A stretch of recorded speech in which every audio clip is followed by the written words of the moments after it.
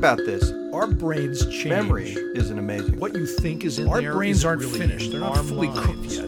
You go with your heart. We don't have any idea why because we're we're so doing most smart. of the things that we're doing.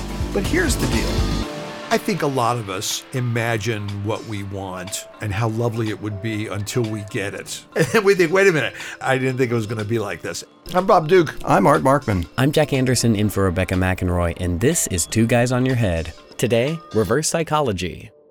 Most human beings whose age does not end in teen generally want to be cooperative. But there are situations in life in which you have created a bit of a rivalry with someone. There's a tension about how much cooperation you actually want to engage in. Yeah. And so being contrarian occasionally, that can be a good strategy. Whenever anybody gets too consistent in any of their behaviors, it becomes possible to game the system with them and to get them to do something that they didn't intend to do by recognizing the reaction they're likely to have to something.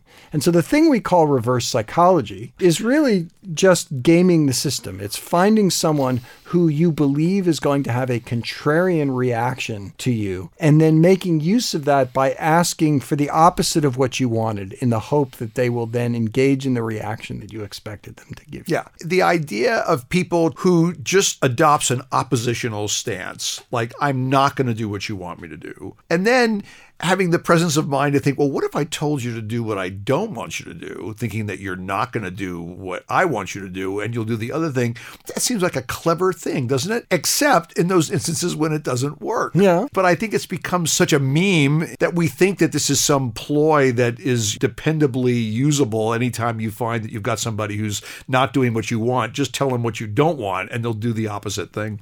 One of the questions when you're dealing with someone who's being oppositional to you is, am I trying to get you to do something for me right now? Or are we playing the long game here? Would I like to establish a relationship in which we're going to cooperate over the long term? And having been a parent of teenagers before, I understand the short-term strategy, but this idea of reverse psychology is a short-term strategy. Yeah. If you get somebody to do something that they didn't want to do because of the way that you asked them, and they thought that they were getting one over on you, and it turns out you were actually manipulating them, in the moment, you get what you wanted from them. But when they figure out that they've been had, they're not so happy with you, less trusting, and it now may take a little bit longer for you to get what you want from them in the future. If you do use that strategy and someone does do what you actually intend and not what you told them you want, well, now you're practicing defiant behavior. Now this relationship, you're rehearsing this scenario that you don't want to continue over the long term. There are times where you just think, look, I just got to get you to do this thing, and whatever it takes, I'm going to get you to do it. But before you employ deception to get what you want in any situation, it's worth stepping back and asking, how important is it to deceive people in this situation relative to what it is I'm trying to accomplish? Yeah.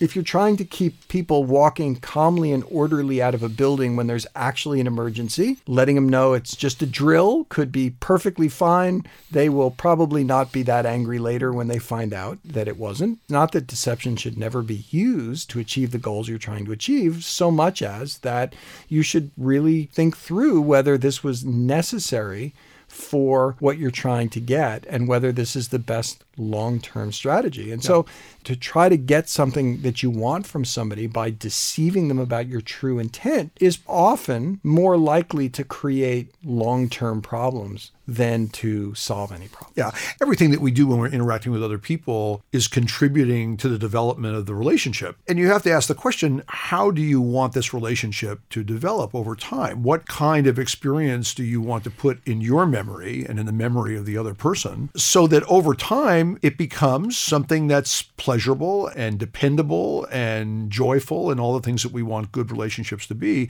Most of us don't really think about the idea of reverse psychology as deception necessarily, right? We think about, well, I need you to do something, and that's my short-term need, so I'm going to get this done by doing this thing that I know will get you to do it, even though it's not really what I want. But over a long period of time, when relationships become something that we don't want them to become, I mean, often we see? How do we get to this point?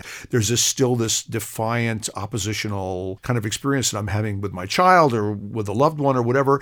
And often it's because we've now employed strategies that in the short term might have solved a problem immediately, but over the long term don't develop the kind of relationship that we want to have.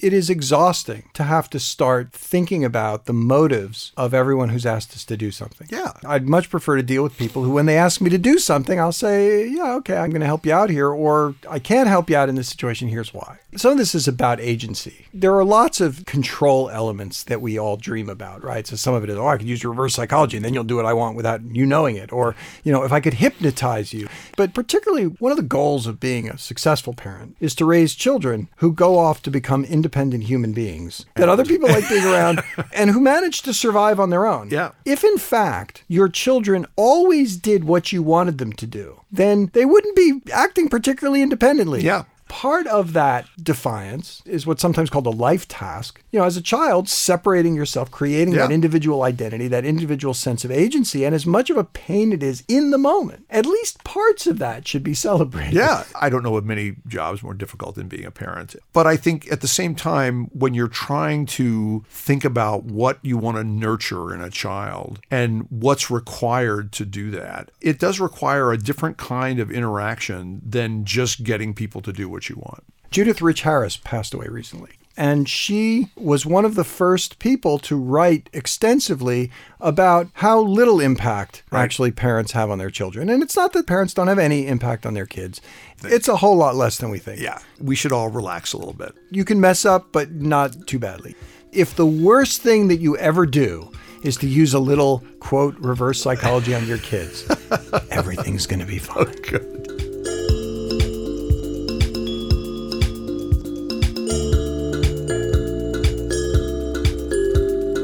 Next time, we'll talk about Occam's razor with Dr. Art Markman and Dr. Bob Duke. You can listen back to this show or any of our archive shows at KUT.org and subscribe to the podcast and never miss an episode in iTunes or wherever you get your podcasts. Our engineers are David Alvarez, Jake Perlman, and Michael Crawford. I'm Jack Anderson in for Rebecca McEnroy, and I co-produce Two Guys on Your Head at KUT Radio in Austin, Texas.